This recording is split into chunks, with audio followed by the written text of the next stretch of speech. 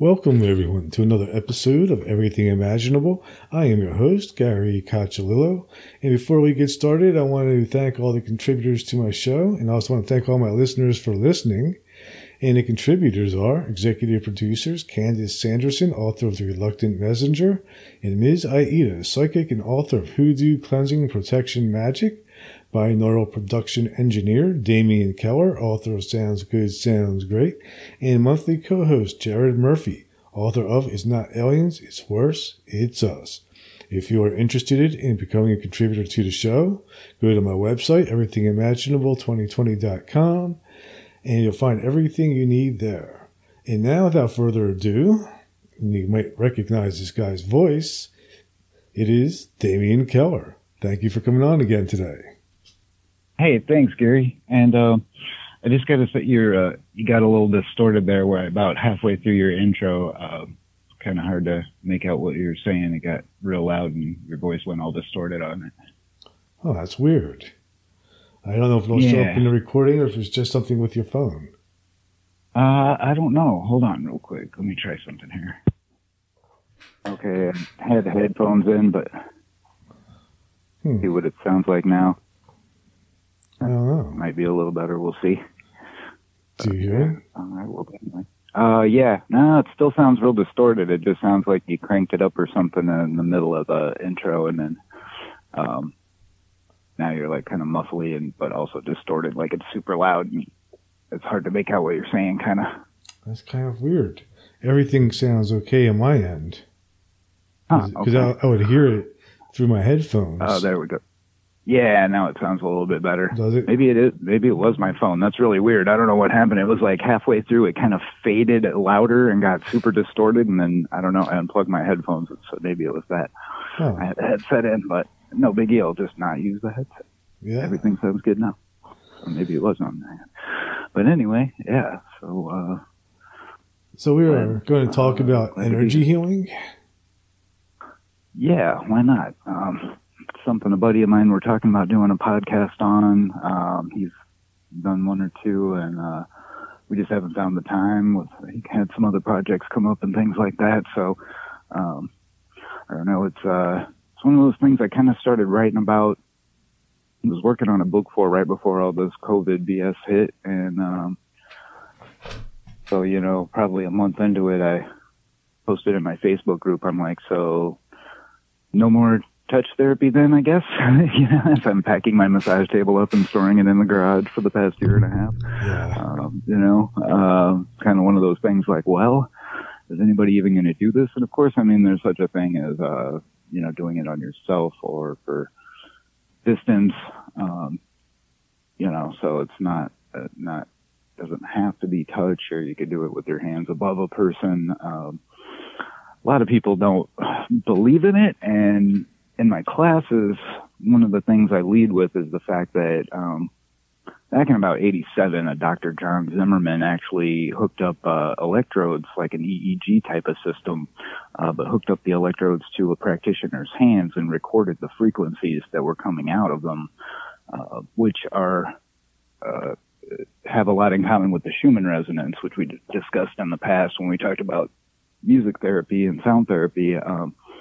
The Schumann Earth resonance, that's basically the heartbeat of the Earth at 7.83 hertz on average, and some of its harmonics are the same frequencies that are being emitted from touch therapists' hands. And I've done this myself with my own EEG system and had other practitioners do it so they could see it for themselves as well. And one woman at an event was like, "Oh my God, can I film this and bring it home and show it to my boyfriend because he doesn't believe in it?" And I'm like, "Oh yeah, by all means, you can see the frequencies. There's a float the ball game that you can do with your meditative states, and I can actually do it easier with my hands sometimes than I can with my brain because it's easier for me to turn on that energy than it is for me to get into that meditative state and get my brain waves to, peak in those ranges." So, depending on where I'm at in my day and that kind of thing. So, firstly, just wanted to point out that it is actually a thing. Jesus did it with the laying on of hands. The Essenes did it. The sisters in monasteries in Europe still do it. The Christian Science people do it. The Rosicrucians do it. You got Reiki and splinter groups off of that. So there's all kinds of different groups and orders and organizations out there using this practice. So how's it done? How does one get their hands to vibrate at a certain frequency? Well, a Reiki attunement is something that can do it. However, in the early stages of even like the Amorc Rosicrucians, they instruct people how to do it, and it's sort of one of those things that, it's hard to say. I hate, being that I come from a mostly scientific perspective when I teach. Most of the things I teach or practice and do is that you'll know it when it happens, and not everyone probably can do it. Most people can. It's not impossible. It's just something that you'll have to really kind of tune into on your own. And there are ways that you can utilize things to assist, like, for instance, the Schumann resonance track that I made for brainwave entrainment for my sound therapy session, which I used. I'm not sure which one I used for your intro. I think I used a different one, but I started off, I was going to use that one, but I decided to use something a little fuller. But anyway, once you get kind of familiar with them, or if maybe you've had another practitioner work on you a lot, you'll start to kind of get the vibe of what it is, literally. It's something that, like, I could always feel even before I got attuned to Reiki, and once I did do level 1, it definitely increased, and then when I did level 2, it definitely increased again. It's something unique, that you'll have to experience for yourself, and but once you do, sometimes it's hard. Sometimes it will come on by itself just by thinking about it. It's something that I don't know. It's definitely a little bit unique, and people can feel it. Sometimes with me, for some reason, they say it feels like, and I've experienced it myself, it feels like there's little bubbles floating around and doing the work. So it could even be a little different for different people. As far as the different groups doing it, I mean, you could, talk to Christian Scientists or Reiki practitioners, and I even, the woman who did my first attunement, when I told her that I'd experienced it before, she said, well, that's not Reiki if you're not Reiki attuned. I was like, well, okay. But I guess you can say that technically. But one of the things I explained to a group in Chicago I was teaching there, they're similar to Reiki, but they have a slightly different system, and there's a different name to it. And of course, just like all the others, they're not unlike religions in reality, because with every single one of these groups, it's my way or the highway. Everything else is wrong. If you ask a Christian Scientist, it's the work of the devil if it's not done through them in the way they say. And it's just absolutely not true. It doesn't matter. You may have, you're familiar with the term egregore? Yes. Mm-hmm. Okay. For those who aren't, it's just kind of a group of spirit guides or oversouls who kind of look over and watch over, spiritual groups. Each kind of have their own unique egregore. And so, yeah, it may be different in that aspect. And, the more you kind of understand or work with, the more you've got working with you and assisting with it. But the bottom line is that if you were to hook up electrodes to your hands and run them into some kind of monitoring device or like an EEG, you're not going to see any difference from one group to the other. You might see a difference between one individual to the next, depending on their experience, depending on how their day is going, how clear they are, how,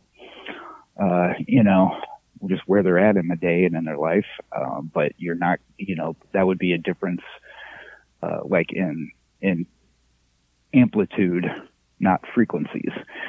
It's kind of like when people say, oh, the Schumann resonance rising because look at this graph. Well, they don't know how to read a graph. And so they're seeing an increase in amplitude, in a higher harmonic and going, look, it changed to 11. Now it changed to 42. If the Earth's resonance changed to 42 hertz, first of all, you can hear that, so the whole world would be going, what the hell is that hum?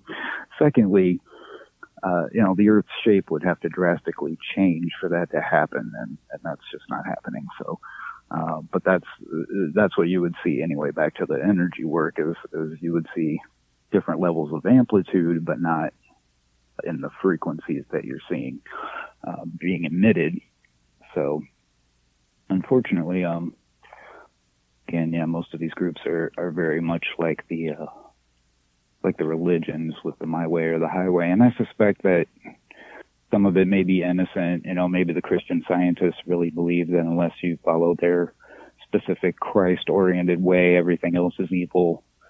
But realistically, I think it's probably more because each individual group just wants to get their dues, from a member, and they don't want to worry about competition. So if you just call everyone else evil, that's a good way to keep people away from it and scared off of educating themselves in just about any realm of today's society. So unfortunately, that's what we find happening a lot. Wow. So what is the difference between the normal frequency that a person's hands generate versus the healing frequency? Like, is there a big difference in those frequencies? Or is it a very subtle change? It's, there is a big difference. Say if I clamp the EEG on my hands just out of the blue and don't quote unquote turn it on, it's kind of like an even rise and fall of the different frequencies on the EEG display. And then once you really get it going, you're going to see a peak in those lower ranges. The EEG will display from 0 to about 40 hertz. And so you'll see like these kind of even peaks throughout all those different ranges. And then, once you begin to amplify one over the other, just like if you had the EEG on your head, once you begin to activate the meditation, levels, start getting yourself into a theta state or even lower, then you will see drastic peaks in those ranges as opposed to the other. Just like if you were to focus hard on studying something, you'd see peaks in the higher ranges. You'll see those peaks in the lower ranges as you take slower breaths, deeper breaths, relax, get into that meditative state. You'll definitely start seeing these crazy high peaks in those ranges. And that's what activates the ball to float in the game. And, again, I can put the things on my hands and it'll take a few minutes, but as I said, oftentimes it's a lot easier to kick that on than it is to get my brain into that state. So yeah, it's something you can definitely quantify. So where, is it the brain that's directing this energy, or is it like we're opening up a channel for the energy to flow? I would say the latter, and I think most groups and orders that practice it would say the same thing. And, one practice is like to envision, a beam of light, maybe St. Michael, if that's part of your beliefs, things like that. There are ways to kind of call on and invite it in and open yourself up to it, and there are different practices with different groups, and I won't get into too many of those, as, they kind of consider them proprietary aspects of their individual practices, but, I will say those couple of things. Other groups will say, feel it coming the other direction, like through your feet up from the earth and then up into your hands. It just kind of depends on, and both, I found both things to work. I have ones that I prefer over others as far as practices go, but taking from several different ones, you kind of begin to feel what works for you, what works for you quicker. And, in this day and age, there's not a whole lot you probably can't find online. If one is really inclined and is kind of diligent in their research, you know, being a little bit mindful of terminology used, you know, to search, you know, don't just search Reiki, search therapeutic touch, search touch therapy, you know. I found with just about researching anything, you know, a UFO researcher, for instance, would never go, well, I'm just going to type in UFO and then I'll just read everything that comes up from there. You're going to look up flying disc. You're going to look up lights. And, you know, I mean, there's other terms that you're going to find a whole other set of information from, no matter what it is you're looking into. You know, it's a big part of a reason why a lot of times it's not smart for me to say, you know, I study Rosicrucianism and Theosophy. If somebody just simply Googles those two words, they're going to think I'm in a Satan worshiping cult or two, and it can't be further from the truth. But they might not know, for instance, to search the Golden Rosenkreuz, you know, French terminology, German terminology. Look up, you know, not everything you're going to find is necessarily originating in the English or in the West, you know, in America. You know, you might need to kind of think about and research some different ways to look things up to really find things that aren't going to be quite the surface material that's put there on purpose to scare you away from it, you know, and to make you not want to look into it, because between the powers that be and the groups themselves, there's more than an abundance of that out there, you know, to keep you away from the information. So, definitely diligent searching is one of those things that can really be a benefit to a researcher of anything. But yeah, when it comes to those things, you look up chi, look up prana. Unfortunately, vril is another word for that, and you're not going to find anything on the internet that really tells you a lot about it, except possibly our friend Dale Pond's site, SVP vril. It stands for sympathetic vibratory physics. And that's kind of what it's based on. It's like the tuning fork thing, where if you've seen the YouTube videos where you strike one tuning fork and hold it up to another of the same frequency, don't touch them, just hold it near it. The second one will start to vibrate in sympathy, where the strings of the sitar that run underneath the main strings will vibrate when the main strings are played. Basic law of physics. They don't want to tell you this in school because the world would be a drastically different place if we knew how much our energy affected others around us. We all know when we come into contact with somebody who's extremely negative and mean and just a spiteful person for no reason and just have this really bad energy. I just had a friend message me the other day. I haven't heard from him in years. Said he ran into somebody on a job. He does construction, who just was a holy terror, a little Godzilla storming around the house, and it just ruined his energy for the day, and asked if I had anything, you know, sound-wise to fix that. And so I sent him some tracks, but, you know, it just how little it takes. I think there was an interview I heard years ago about, you know, being mindful of your words when you talk to people in relationships, and think to yourself, how big of a rock did I just throw at that person with what I said, you know, and it sounds silly, but really think about it that way, because that's what it feels like to them, you know. And so you didn't intentionally do that necessarily. And I used to be the kind of person to go, well, if you can't deal with the bad with me, then you don't deserve the good, or that kind of thing. And then, you know, after so many relationships failing, you go, well, maybe it is me. You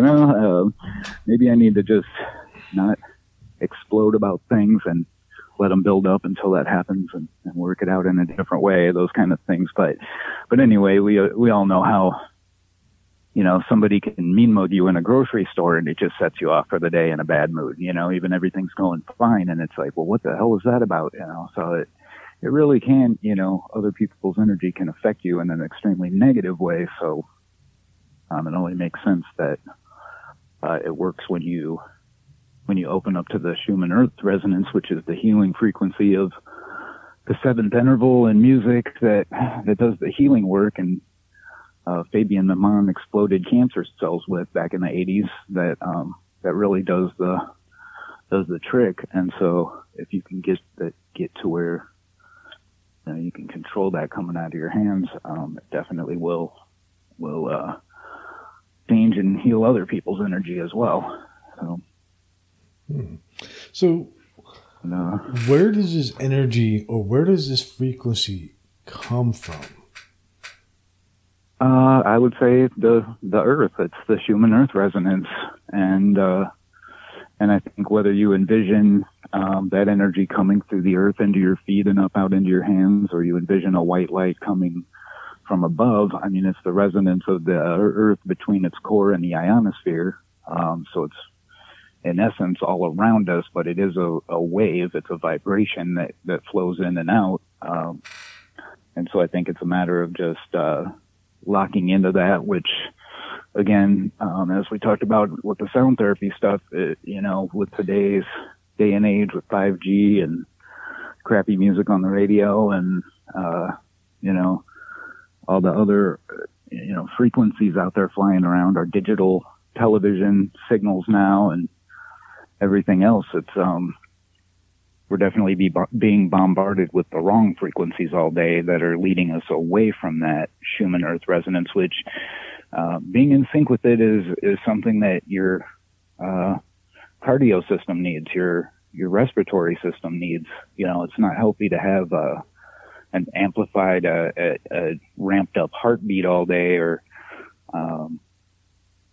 short, quick breaths all day because of your heightened sense of awareness and being overworked and things like that, and hustling and bustling all day long, and constantly having a screen in front of us, a lot of times for work, people like us,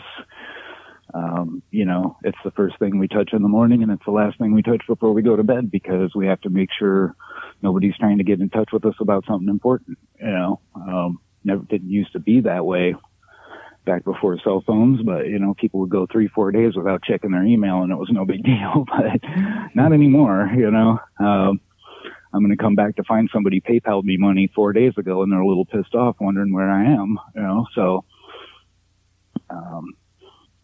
we're definitely bombarded with that, and just constantly having our attention drawn from nature to these cyber relationships and other things we do, just work in general. And so, it's something that's important to kind of go back to and refresh and cleanse yourself with, and, slow your breathing, slow your heart rate, and relax and take your mind off of everything. And so it's also, you look into some of these frequencies, like the monks. You probably heard about the monks who meditate almost naked in the snow and melt the snow around them, and their brain waves are peaking at around 40 hertz, and it's a really higher end of it. But you're also going to see those low meditative states along with it. Generally with them, it's almost more of like all of their brain waves are peaking, but at a really amplified level, kind of like an even balance almost across the board. And it literally, like when you're getting a Reiki attunement, it feels like heat. It feels like warmth coming out of the hands, and that's likely why they're melting the snow in a 10-foot diameter around them just by sitting there meditating, they're generating that much energy that it melting the snow. And anyway, yeah, that's so this frequency, if it's being generated from the earth, where does the earth get it from? Is there a cosmic or spiritual side to this, or is it strictly physics? Personally, I would say it's both. A scientist for NASA or something would probably say that it's strictly physics, although I know one that does know that it's both. Ben Lone Tree out in Arizona, he quote unquote retired in Sedona. I probably told you about him before. He was a guest speaker at one of my classes out there, and he actually took a magnometer and an EEG out to the vortexes, which the Native Americans and the hippies after them have been saying, you know, and the New Agers have been claiming were out there for years. And, you know, a lot of people go, oh, yeah, right, that's not a real thing. Well, he actually went out and proved they were. And they're just basically these amplified intakes and outtakes of the Schumann Earth resonance at these particular spots throughout Sedona. And so he actually proved they were there, and they erected a plaque to him overlooking one of the canyons in Sedona, which is pretty cool. But wow. Did he ever go to Bradshaw Ranch? I don't think so. No, possibly. I'm not sure. Is that out there, or is that It's in Sedona, yeah. Okay, he may have been. Yeah, I know he went to pretty much all the ones that were reported to be there at the time. So how's he? How you know? Why does this frequency heal? I don't know if I can really answer that. I'm not sure why it does. It's just a particular resonant frequency. When my man did it in France with the breast cancer cells, he actually took microscopic pictures as it progressed, and he used a major scale, and the cells began to disintegrate at about the 6th interval to the 7th interval, and he assumed that it was the progressive orderliness of the scale that the chaotic cancer cell couldn't handle, which kind of gives it a new agey kind of a idea to it, but that just wasn't the case. It's just simply the 7th interval that does it. It's something that's also known in music as the minor second. A lot of people find it really dissonant. Mm-hmm. If you played two notes of the piano together at the same time, one right next to each other, that would be that interval. It's kind of like the beginning of Chopsticks. People are like, what is that? But there was a Simpsons episode where Lisa, I think, was in the jazz club, and like, you have to listen to the notes they're not playing, and it was this big joke.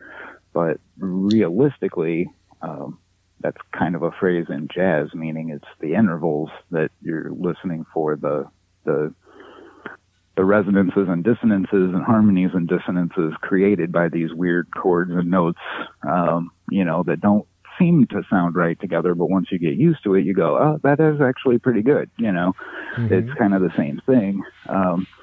Kind of the same thing that, at first people are like, that just sounds like noise. That's really weird. I don't know. I don't like it, but if you're kind of ready for it and open for it, something that's a lot easier to get used to. I've had people say that when it comes to like my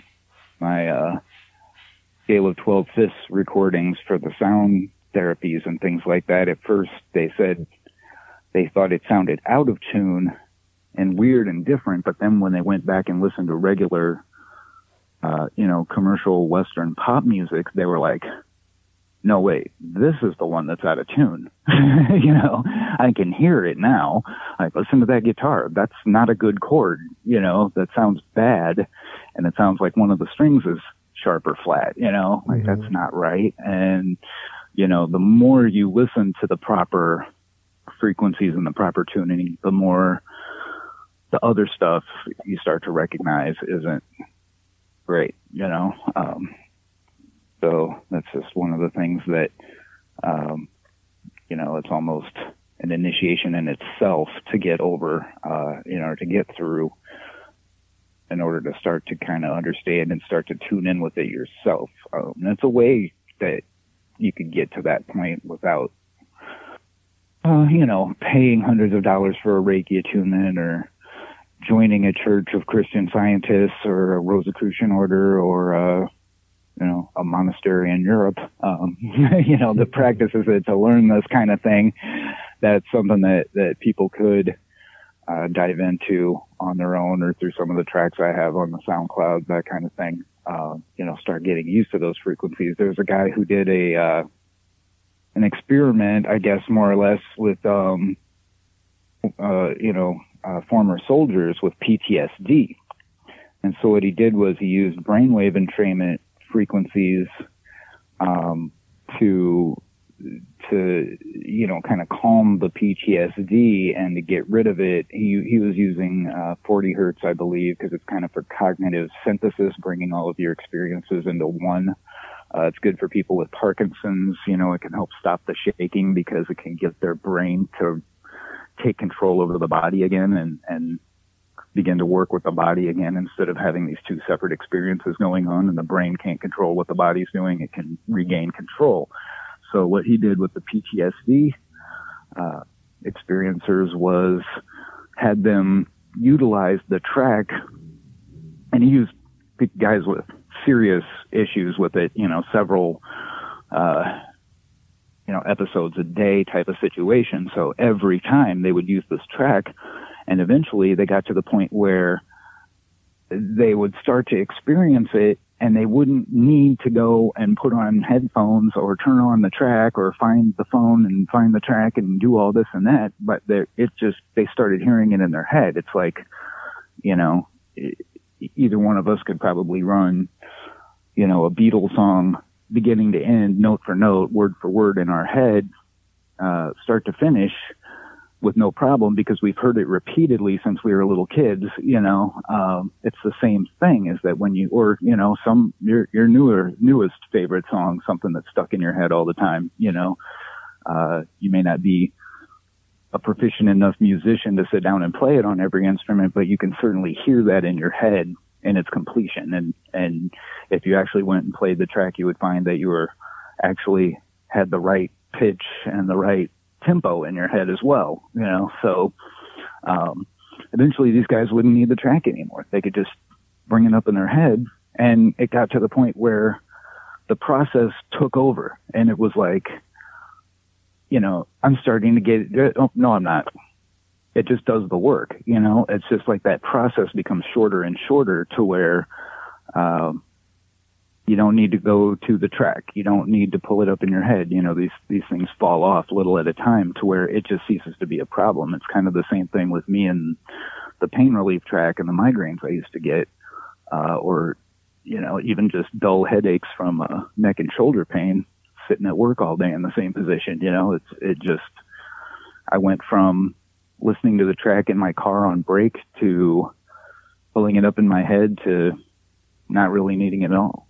It just, you become more and more in tune with it to where it becomes a preventative thing, and the original issue just kind of disappears after a certain point. So how do you identify which frequency is going to help with which particular ailment? And does that apply any way to like laying of hands?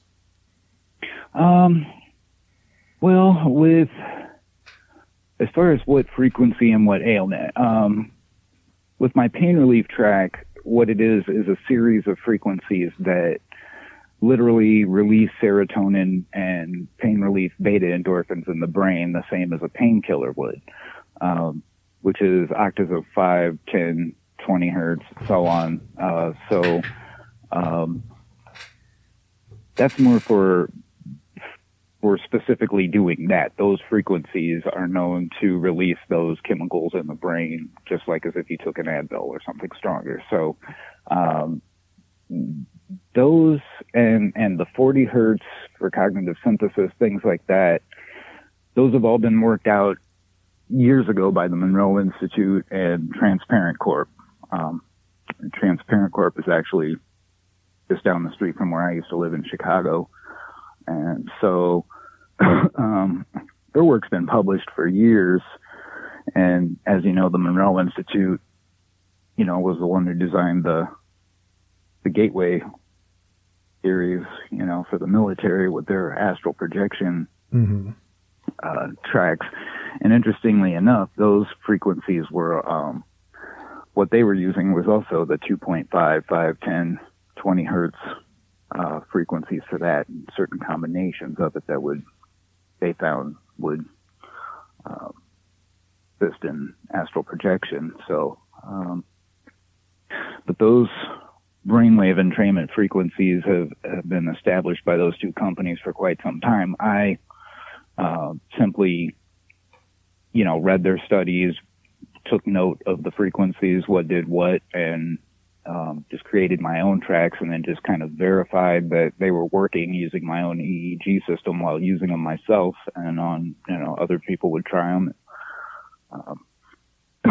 Sure enough, we could see the frequencies peaking and effects take place. So a lot of people have used the pain relief for headaches and things like that. And I had a friend that used to come and do the astral projection track once a month on the new moon.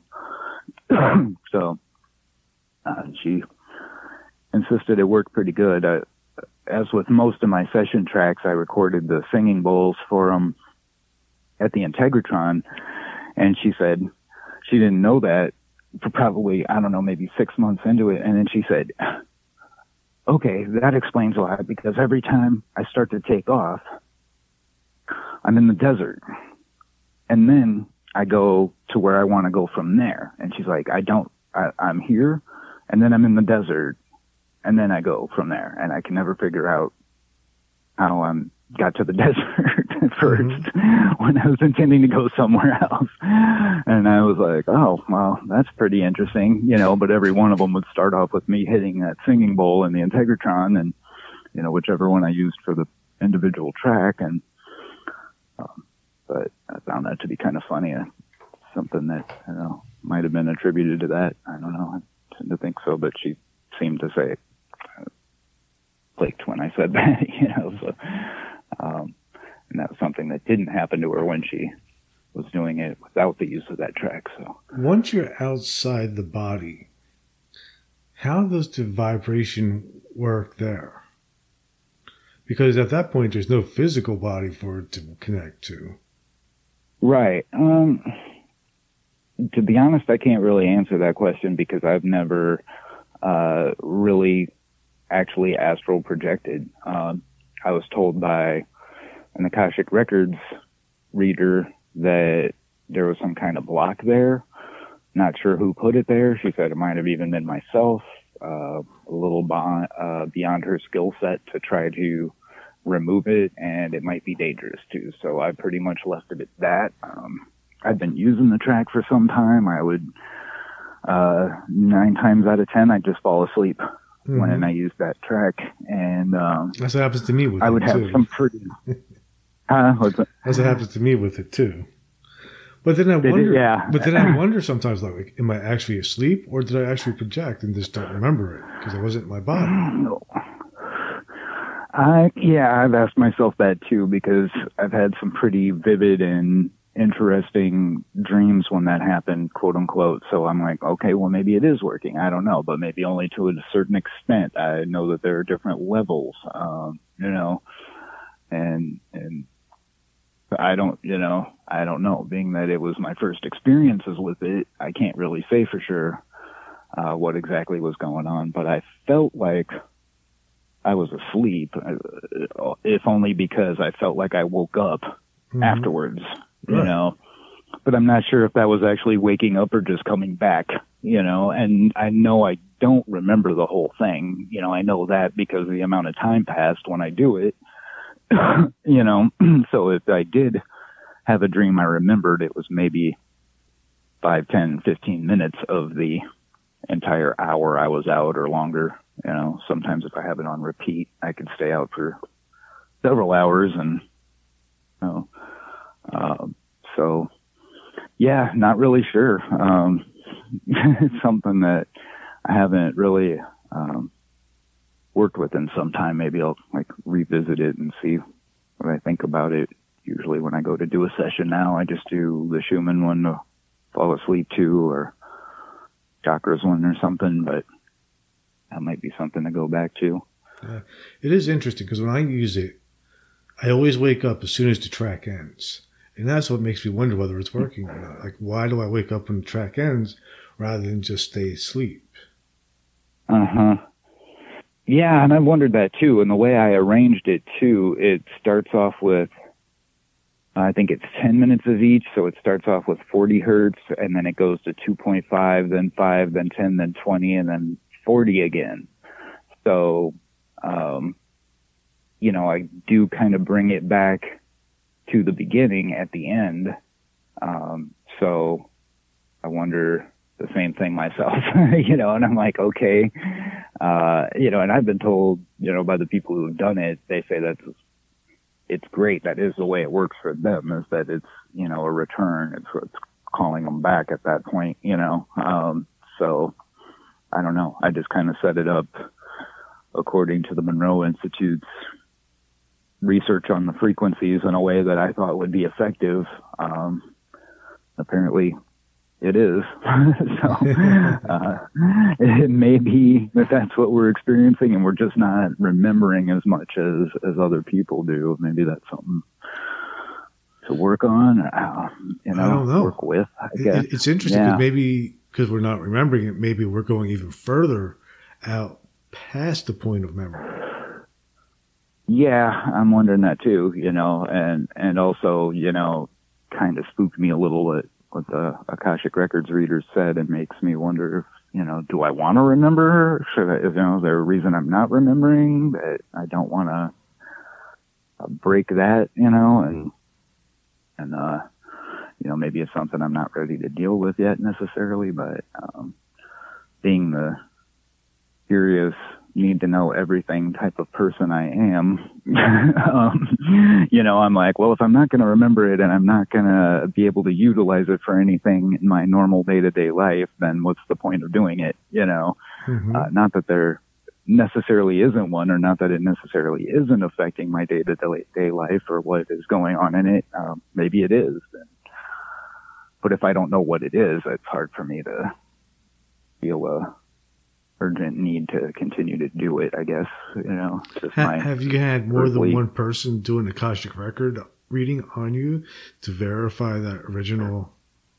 No, I haven't. That might not be a bad idea either. Have someone else do a reading and don't mention that. Just ask the same questions, that I did before, and see what comes back. That might be an interesting way to do it. And something I probably should have done some time ago. It's kind of I remember reading that they called it a theosophical process, which Blavatsky came up with, where if a clairvoyant or psychic came to her and said, well, this is a message I received in regard to this, she would pose the question to two other clairvoyants or psychics and say, what do you get from this? And if all three came back with the same answer, then it could be accepted as a truth, basically. If not, then you'd have to even go further and see, ask a couple more, and keep going until you can come to the conclusion that either it was BS from the get-go, or in fact, it's what multiple people are getting back from the cosmos on this particular topic, or their own sources, or whatever the case may be, So, most psychics or, clairvoyants, I think, would probably not enjoy someone doing that, or they'd probably think that's like cheating or something, or, but I've told people when it comes to doing tarot readings, they tell you when you're learning to do tarot, you don't ask the same question twice or three times. Mm-hmm. You don't do it over and over. You're going to get the same answer. And I've done it just to see if I get the same, and I do. It may be slightly different cards, right? But 9 times out of 10, I could do a 3-card pull and 2 out of 3 comes up the second time. And the third card, whatever card is different, isn't that different. It just relates in a slightly different way. I was doing a thing on Aranum, that website where people do readings, and I was in the open room doing single card pulls with my Egyptian deck, and people are just bombarding me, with questions. And then I shoot the answer, and there's 2 more questions, and I'm trying to keep track of them. And somebody went, "Hey, you never answered my question." And I said, "Yeah, I did. It's back up there." And no, I asked this. And I'm like, "I know what you asked." And while I'm saying that and typing it, I'm shuffling again, and I pulled the same card. And I scrolled back up to him, and I said, "See, I told you, this is your answer. It was up here, and I pulled the same one for you." Same question, same answer. Don't do that. It's a waste of time. And if you think you're going to get a different card by saying you didn't answer it just because you don't like the answer, tough. You got the same one again. You want to go for 3? So, I bet it's not much different if it's different at all the third time. So, and what are the odds of that happening even, Yeah. I mean, mathematically. I know. I was, well, right. And with a 78 card deck, the mathematics are like, what? I mean, the Egyptian deck I was using is 26. So that's, your chances are 1 in 26 of getting the same card twice. That's not, that's your chances of getting that same card twice in a row are going to be pretty slim after I sat there and shuffled them 5, 6, 7 times and then just pull one off the, and then cut it and then just pull one off the top, like the odds are pretty ridiculous that you would get the same card even with a smaller deck like that. But, when you're doing a 78 card deck and do a 3-card spread or something and 2 out of 3 come up the same, you're like, okay, wait a minute now. Now I've done, I've done where I'll do a 3-card spread with the Rider tarot deck, and then I'll pull a rune, or I'll do a 3-card, 3 rune pull to see, to compare, on the same question, things like that. Use different modalities, different decks, or, just kind of see what the different modalities will tell you. But, I found that they usually correlate and just kind of back each other up. So just more like confirmation, one way or another, or clarification is what I'm usually looking for. It's not so much I need it to be confirmed. It's just another, a little more insight into the bigger picture or the finer details of whatever may be going on. Which I think can... When that happens, like we're talking about frequencies, and then we're kind of talking about tarot cards, but it all sort of points to the same idea that we're probably living in a holographic universe with some type of pattern. Yeah, quite possibly. I mean, I've never been a big fan of that idea personally, or really dove into that a whole lot. Just kind of, I think basically because I feel like regardless, we're kind of stuck with what we've got right now, you can go out there and do astral work, Wiccans may do this or that on, etheric planes to get this or that result and things like that. But, when the alarm clock goes off in the morning, we still have jobs to get up to go to, and we have, floors that need to be cleaned and laundry to do and food to cook and things like that, and errands to run. The reality to us is so physical that I don't see that, I guess I just don't see a lot of benefit to, I guess, putting too much weight into that as a belief, I guess. I don't know, or exploring it too much. But I do tend to agree with you to a certain extent. Like when you watch the videos of, like a wine glass breaking from a sound vibration, for example. Have you seen those? They'll slow it down in slow motion. Well, just from the sound hitting the glass, it's not as amazing to me that the glass shatters. What's amazing to me is what happens to the glass before it shatters. When the glass becomes liquid from the sound and it starts literally waving back and forth, that to me is like, okay, is this really a solid object then? You know, I mean, can it be? I mean, look at it. It's vibrating back and forth. It's moving like it's liquid, or at least, you know, jello, not a solid glass, you know? So what is going on here? What is the reality? And is it just because our eyes don't perceive it, you know, all the time? Is this always moving? You know, it's just that we can see it because we plugged in a camera and slowed it down to the point where we can see what's really going on. And clearly that's what it is, you know? So, I mean, that's one of those things that makes me go, well, yeah, it kind of is, to an extent, a simulation. Yeah, I don't mean like a computer simulation, but it just seems to be something. I don't know. I mean, obviously, I can't even answer the question of what it is, but to me, the idea that frequencies can heal, the idea that matter is not solid, the effects of sound and how they work in somatics, and how Right. even color that we perceive is also different levels of frequency.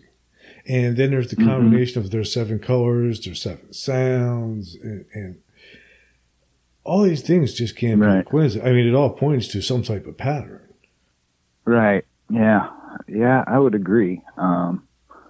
And I would think, you know, a lot of the esoteric teachings will say that this is a lower density dimension type of existence we're in right now that is only one of many. This is where energy, you know, these extremely high vibrations have been octaved down to where there's substance and matter, and it's this like lower base physical construct, you know, which also makes sense when you look into it in like the aspect of the different chakras and what those represent.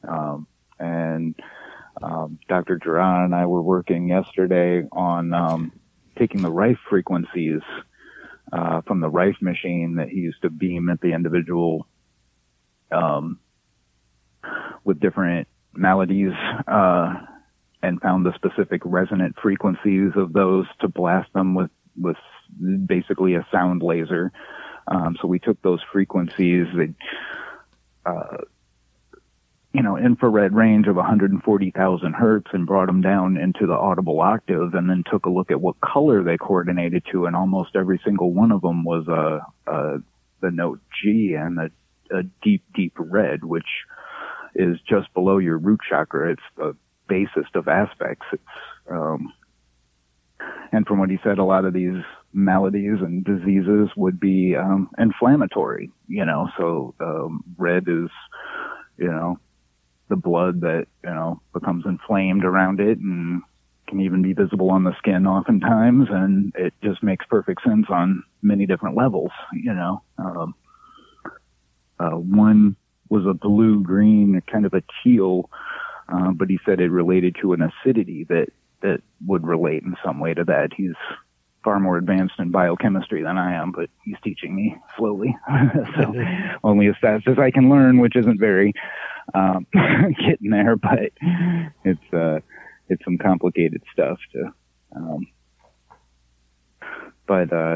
so it's we're finding that almost all of them are octaves of this very lowest of the low in the physical realm that we have, that we can perceive, you know, and the way that we perceive it, it's on the very lowest end of that. It's not way up on some kind of heightened, enlightened thing, or even anywhere else across the spectrum. It's just above black, you know, and what we can see if you just do the math and on those octaves and what it relates to. So I think there were only 3 out of like 15 that weren't an octave of that color note. So pretty interesting to to find that, I'm going to have to make an Excel calculator to do the rest of them because it's just extensive doing the math on it with a calculator. But I can just put it in an Excel file and program it, and then I can just type each one in and it'll tell me right away. But so that's something real interesting that when you look at these higher frequencies and then bring them down, what they relate to,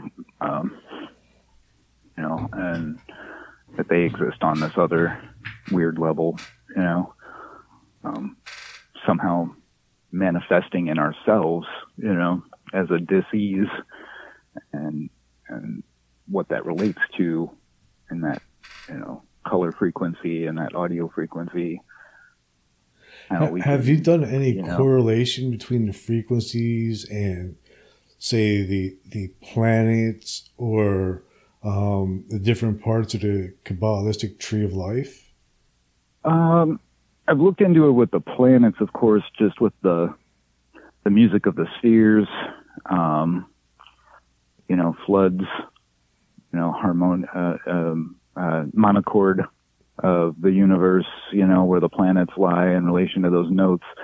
I was kind of talking with a friend of mine a couple weeks ago about making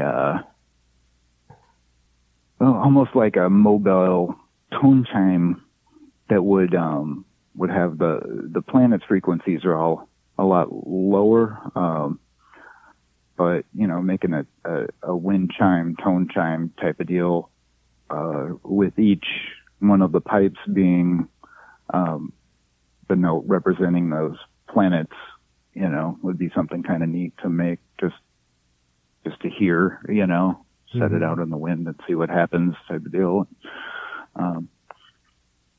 So just some, I don't know, rather frivolous but creative, just fun ideas that I've had in regards to that. Nothing extremely scientific or major. Susan Alexander wanted to do a project with the pulsars a couple years ago, and I don't know, it's always on our back burner, but actually copied and pasted all the frequencies from the different pulsars into an Excel file and started looking at the intervals. There's a theory that the UFOs utilize the intervals between the pulsars as wormholes.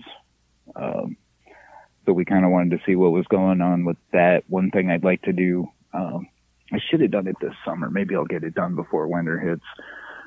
Like in the fall when it cools down a little bit outside, is I wanted to take a kiddie pool and maybe pour some of that like black Flex Seal in the bottom of it so it's a nice smooth surface. They always have like a raised pattern on the bottom so that the kids don't fall down, kind of like your bath mats.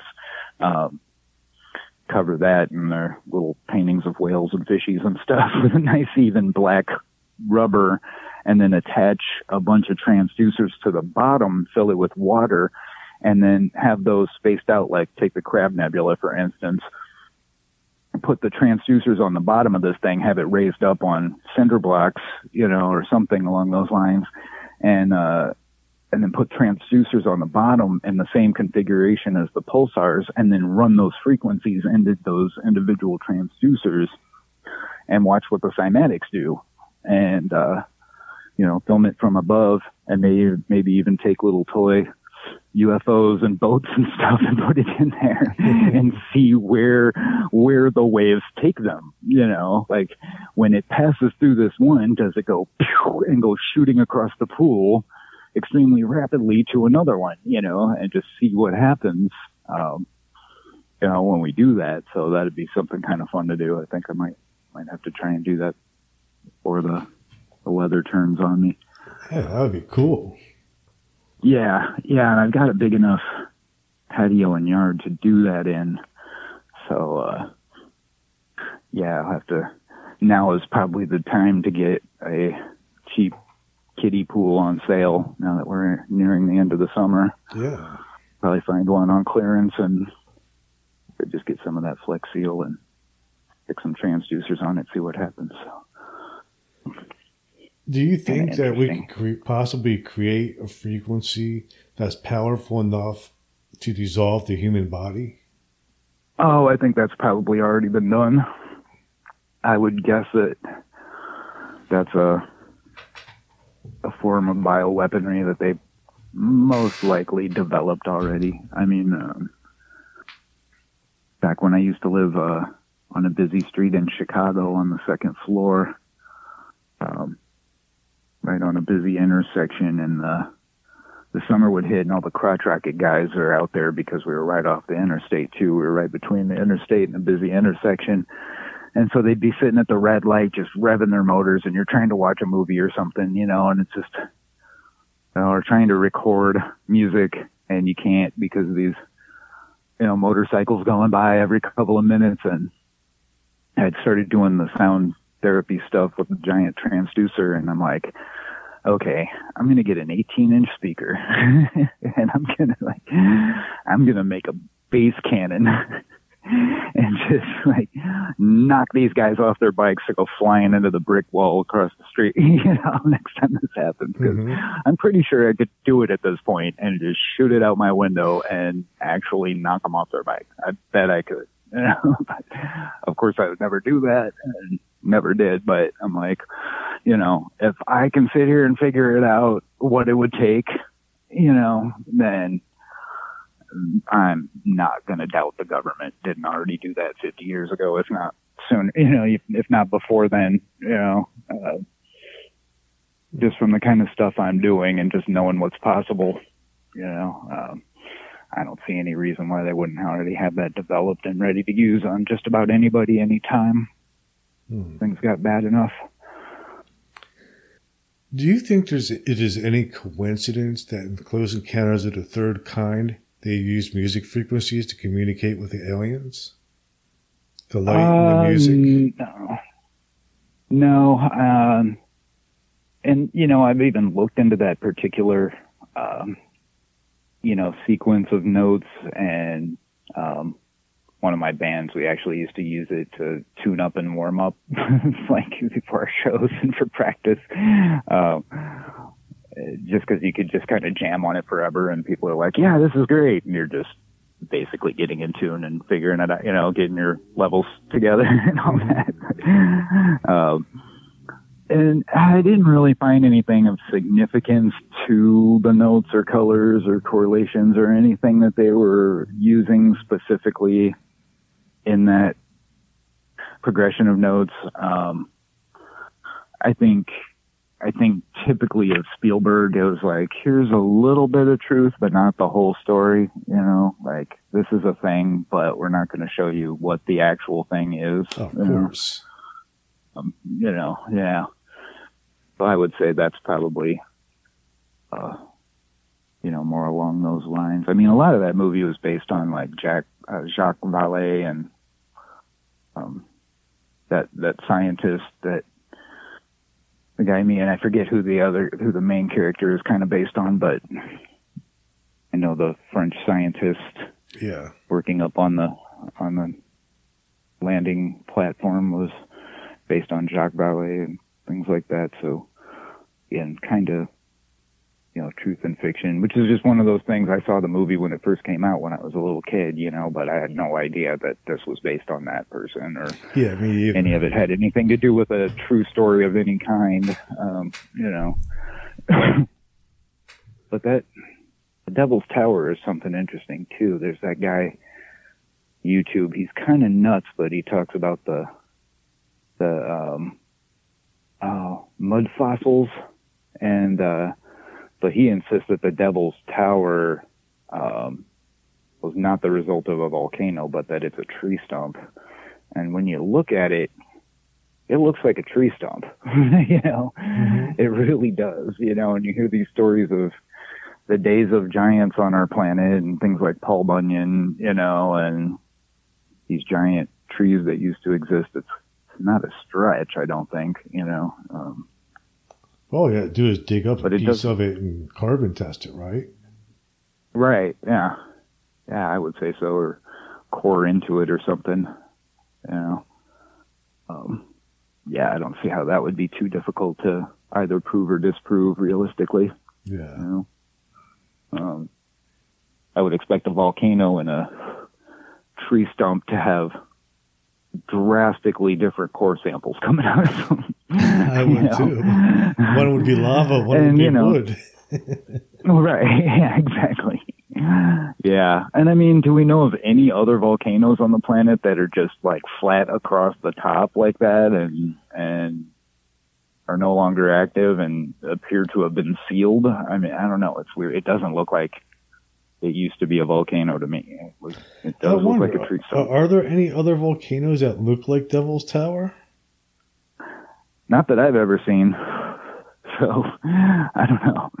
I mean, I've got this old postcard of Devil's Tower hanging in a frame. It's like from the 50s my mom gave me. I mean, no, that does not look like any kind of volcano I've ever seen anywhere. So, it's a little, yeah, it's quite different than that. It does just look like a giant tree stump to me. I don't know. I mean, if it was a volcano, wouldn't we find that same thing in other places? That's what I would assume. I mean, how is there only one that's so old that it's evolved into that at this point? You know, I don't know. It doesn't make sense. You know, I suppose rain beating down and that kind of stuff, but does it really rain and beat down that extent in that area to where a volcano could be flattened out to that extent, even over millions of years? I don't know. I don't think so. You know, doesn't seem plausible, but I don't know. Might be a crazy conspiracy, or there might be some truth to it, but I think if one had enough money, it'd be pretty easy to prove or disprove digging into it.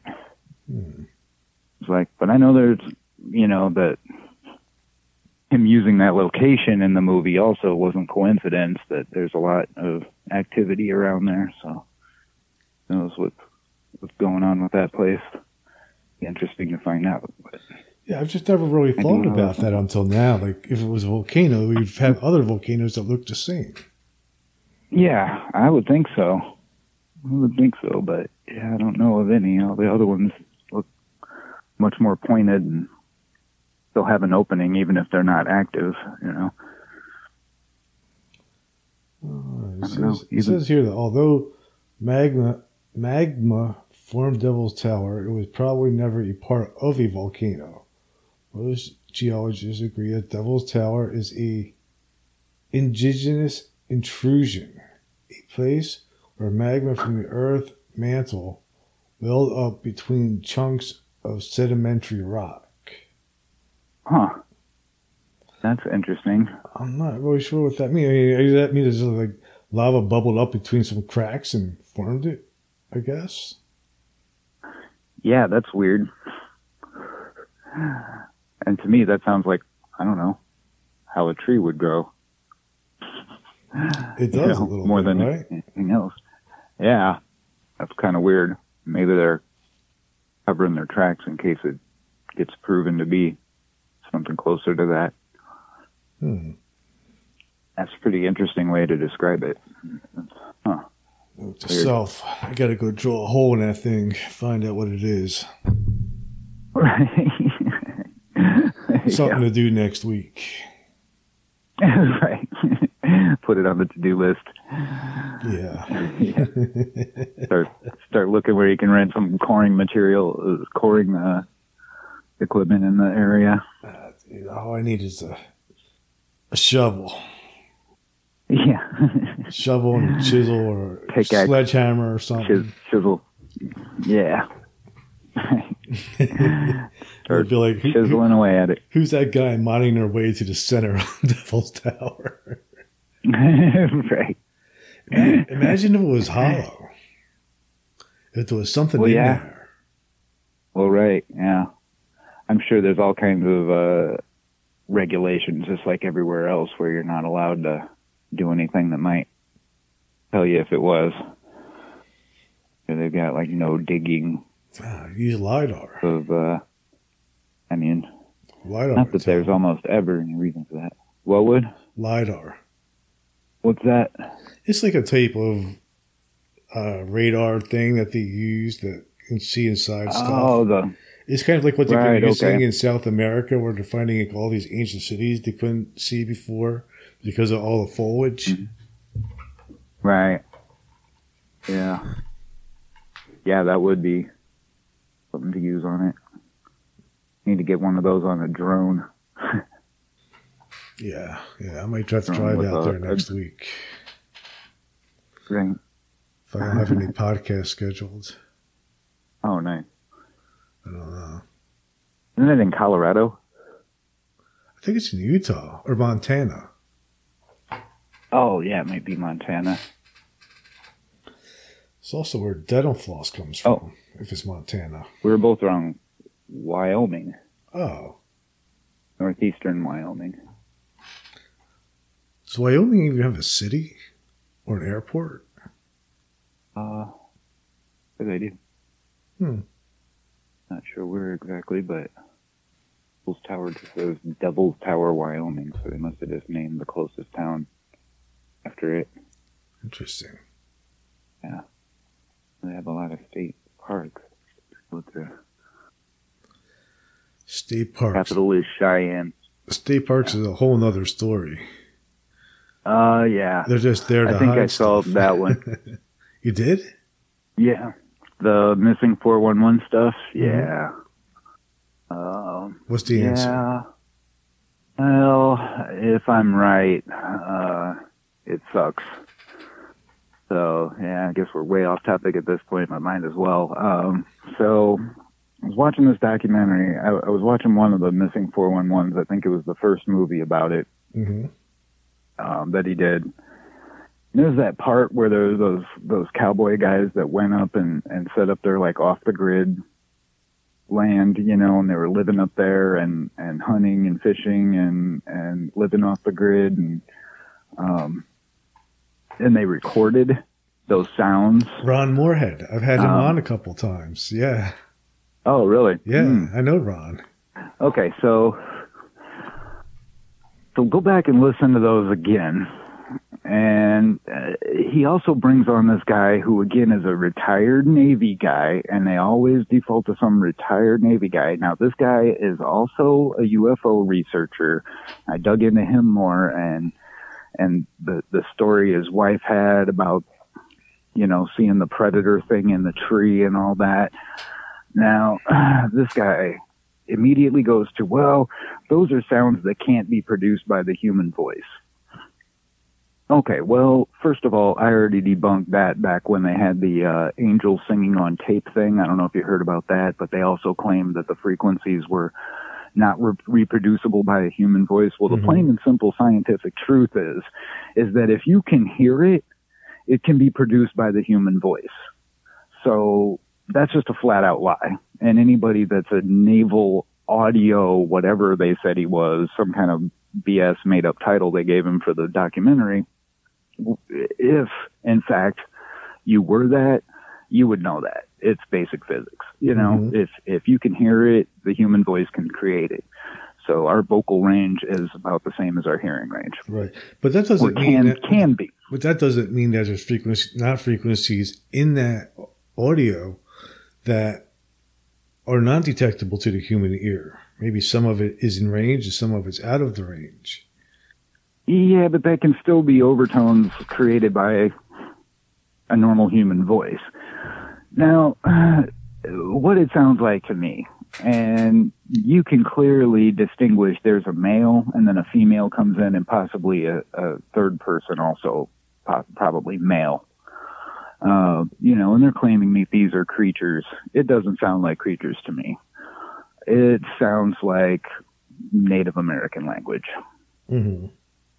And when you look into some of these other cases, now Moorhead went on to record all these really hokey additional recordings that is clearly a human grumbling gibberish into a tape deck and claims that they're the same creatures. They're not. It's clearly different recordings. They're not in the same place. It sounds like they were made in his apartment or house or living room or whatever. That one is the only recordings they have that sound like that.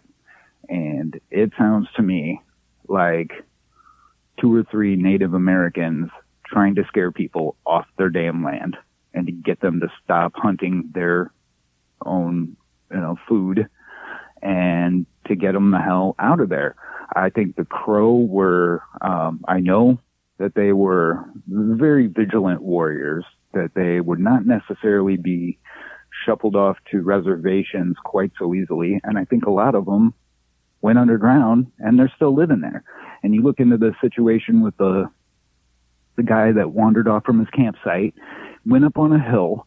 He could see the campsite from the top of the hill, went back down, and for some reason went the other way up a trail instead of going back to his camp and was never seen again, is what they can figure out.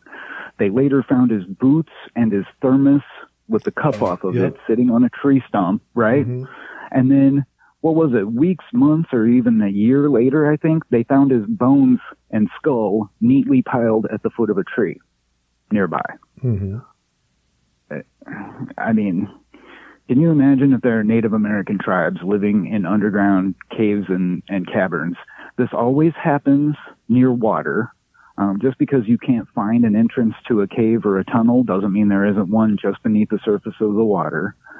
These disappearances happen as if somebody swooped them out of the sky. Who could come in and take someone and disappear in a matter of seconds without leaving footprints or any trace? A tracker, not a Bigfoot who leaves giant big footprints everywhere they go.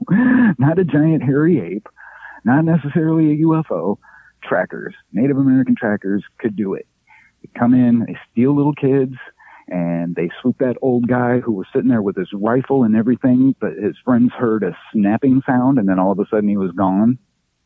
You know, I mean, it's kind of an Occam's razor type of situation. Bigfoot, UFOs, or the Native Americans never left, and they're scaring people off their land, and it works. There are people, you know, this is why, like, the parks don't want to talk about it. There's a girl that went missing, and the case file is still closed. Her family can't get access to the records. Neither can the missing 411 guy.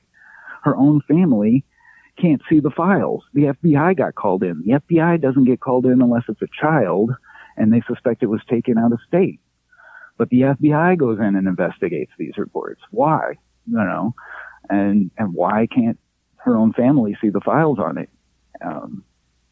You know, I think, you know, there's been several cases of where these kids will be out partying and all of a sudden one of them goes missing and they're like, well, we're not going back there. Well, it works, right? You know, I mean, you disappear one of them, the rest ain't going back. You know, you're going to get left alone if you scare people enough. But the parks services are like, this isn't good for business. You know, like our towns depend on the tourism from this, and we've got to keep it under wraps.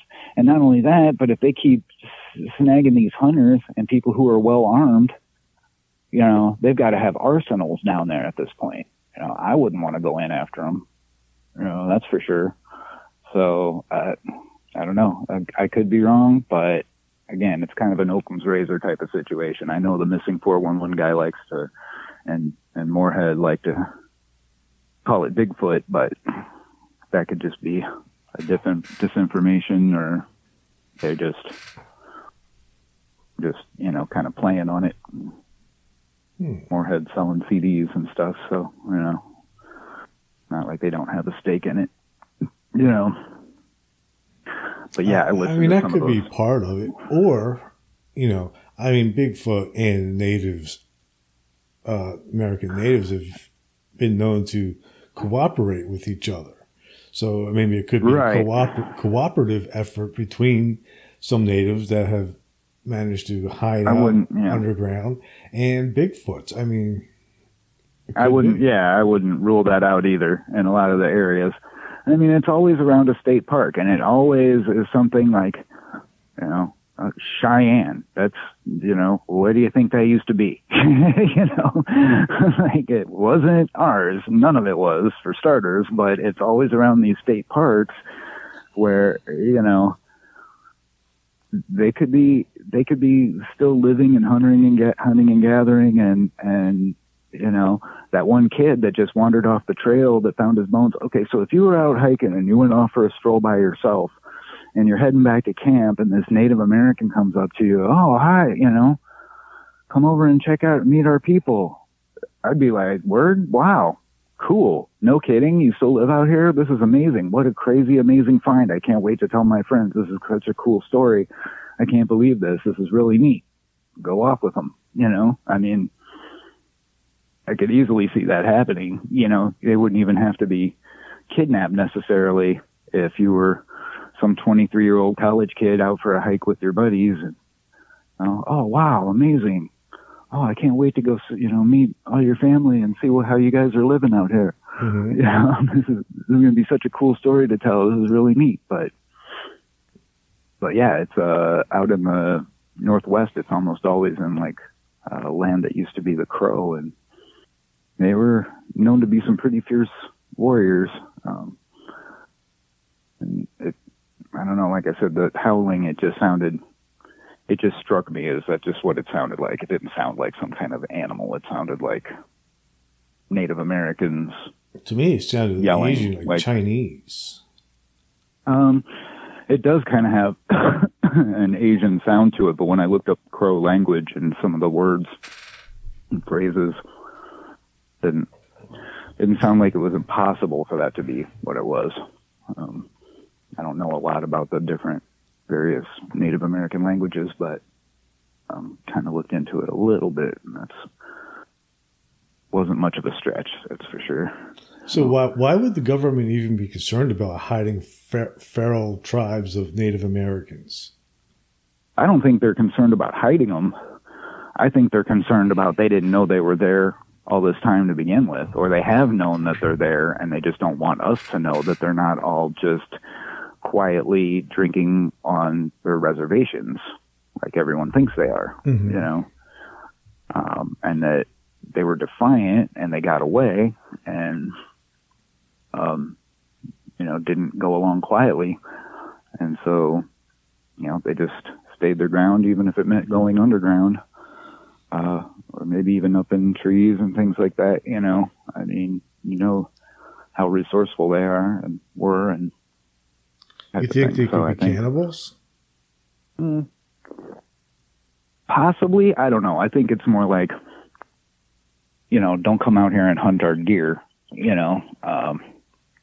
I think it's probably more of a scare tactic type of situation, you know. Just disappear people, you know.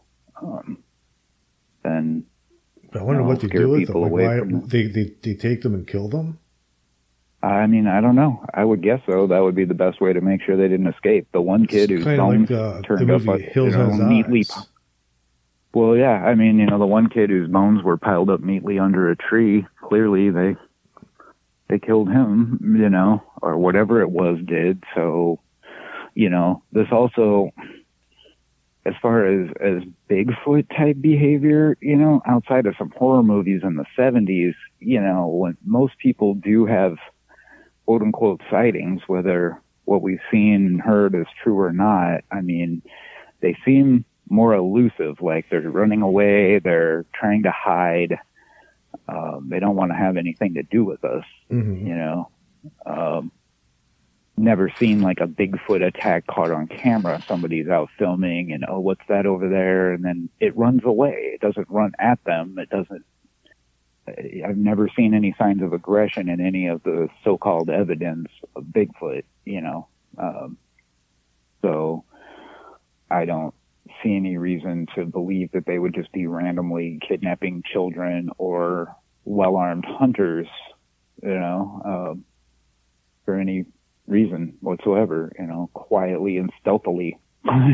Somehow this giant beast that leaves these enormous footprints all of a sudden is now light as a feather and quiet as a mouse and can kidnap a 250-pound old guy sitting there with a rifle, you know, I mean, or shotgun or whatever he's got, you know, like, just doesn't make any sense. Like, why, you know? Always seems like they're trying to avoid humans and hide. So, mm-hmm. No, again, I guess. I mean, I don't think there's the Bigfoots that are making the people go missing. I do believe that, like Ron said, like when I've interviewed Ron a couple of times, he kind of has a spiritual view on Bigfoot. You know, he believes it's sort of a multi-dimensional type of creature that's very connected to the Native American culture, and he's not really big on going out there knocking on trees and stuff like that. He's more about going out in the woods and meditating and opening yourself up to having the encounter. Well, yeah. So he never has come out and said that they were kidnapping people. I mean, that was the guy who made the movie was sort of referring that. Yeah. Well, yeah, and I mean, it's again not too surprising that Moorhead would take that view, and it's always that kind of new agey thing to say, interdimensional or something. I've never seen any evidence for that. I've never seen any reason for someone to say that. I personally think that science has been looking for the missing link for as long as people have been reporting sightings of Bigfoot. So, duh. There you go. That's what it is. They appear to be very human-like. Even the biblical stories of, or the Sumerian stories of the first humans created were kind of too dumb for the god's slaves' labor, so they had to be wiped out and replaced with something a little bit smarter. And so to me, it just kind of makes sense that it's just that elusive missing link. If in fact evolution is even a thing, or whether we were created, either way, there's that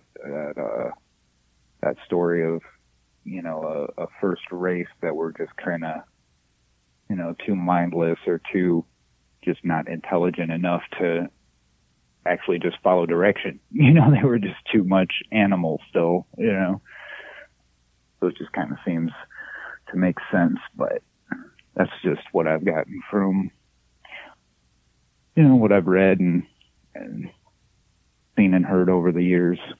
Never be certain on that, I guess, but my take on it. But yeah, it's interesting. But I think it's the number of disappearances versus number of actual sightings of Bigfoot. I just think it's a little silly for the missing 411 guy to be so focused on Bigfoot, being the cause of it, or UFO. I guess he kind of opens it up to UFOs too, but I haven't read all the books. Like, he had a ton of books. The only thing I've done is I watched the 2 movies. Yeah. But he has like that same here. Yeah. I've read some of his stuff, not the books, but just read parts of them online here and there. But yeah, most of it. I mean, and he did try and tie UFOs into it with like one case where UFO was also sighted. Okay, that's one time though out of hundreds of cases, I mean, to me, that's not evidence that they're involved in any way every time, so to me, I think that's almost more coincidence, or, maybe not, but you'd think there'd be, other people, other campsites. Well, we saw these lights headed that way, Oh yeah. And then we saw these lights over here going the other way, never any of that. Just one time there were some lights, 2 nights in a row. That's it, so it's, but in a movie like that, you get people who have that I want to believe mentality. It's going to be easy to just take it at face value and go, well, that's a possibility, but it's like, well, is it though? One time in hundreds. I mean, I don't know. It's pretty slim, evidence, but again, who knows? Right. Have you ever considered going out into the wild and like blasting different frequencies to see if you get any type of supernatural responses? No. No. I did some stuff with that when I was younger, and when I was in school for audio recording, I did some stuff with recording, trying to record spirits, and I did stuff with certain frequencies that are supposed to attract them, and I had some pretty negative experiences from it. So I quit doing all that, and haven't really revisited it since. Don't really have any plans to. Must have been bad. Yeah, the ones with like the 17 hertz I was doing that are found around poltergeist activity is probably not the smartest thing to do in my own home. So yeah, I quit doing that pretty quick. Had a couple weird things happen. Yeah. So there is a connection, At one point, between these frequencies and supernatural phenomena. Definitely some. Yeah. There are definitely, I think, I don't know, there was a debate on if the 17 hertz was being picked up around poltergeist activity because of, say, an old faulty electrical system or something like that, or if it was a product of it. But when I used it, at one point I was using an old ASR-10 keyboard sampler sequencer, and I hit sample on it to record, got a bunch of static through my headphones all of a sudden. I was using a little TV VCR combo to sample off of. That screen went to static. Trying to take a sample up of an old VHS tape of a horror movie, and everything on my coffee table hit the floor all at the same time. So I was just like, I just shut everything down and just walked out of the room. I'm like, I'm not going to work on that track anymore. I'm done with it, just like, okay, never mind. So don't know what happened there, but it was, I was by myself in the apartment, and it was pretty scary. So I was like, no, okay, I get it. I'm done. Won't mess around with that anymore. Wow. Yeah. Huh. Be weird. I would have just kept on doing it to see what happened. Yeah. I wasn't going to push it after all my stuff hit the floor. That was a little scary. I mean, the static, all of a sudden I could have maybe rationalized somehow. You think you could have opened the portal to hell? I don't know about that. Probably at least to somewhere. I don't know. I don't know what it did, but whatever was going on, whatever was there, or whatever I tapped into wasn't very friendly, so I just left it at that. Didn't ever go back to it. I was like, nope. Bad idea. Yeah. So before we wrap this up, where can my listeners find you and your book and your classes and your tarot card readings and everything else that you do? All of that would be on damienkeller.wix.com/soundsgood. If that's a bit too much to remember, you can simply Google my name, Dameon, Keller like Helen, and you'll see my website right there, Amazon, SoundCloud, all that good stuff. So, and if you just click on the website, all the links for everything else are right on there as well. So. All right. Well, what I'll do is I will put a link to your website in the notes of this episode so my listeners can find you and check you out. Very cool. I appreciate it.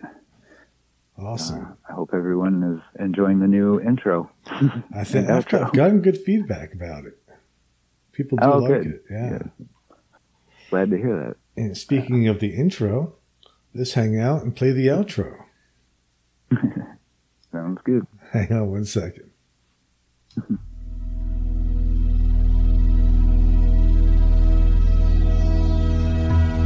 Thank you for listening to Everything Imaginable. You can reach Gary at everythingimaginable2020.com or message him at everythingimaginable2020@gmail.com. He's also on Facebook, Twitter, Instagram, and LinkedIn. You can buy t-shirts, coffee mugs, and other merchandise to support the cost of producing this podcast. Click on the merchandise link at the top of this page, www.everythingimaginable2020.com. You can also buy the book Enlightenment Guaranteed.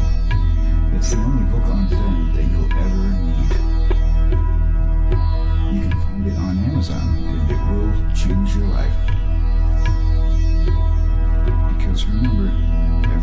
says.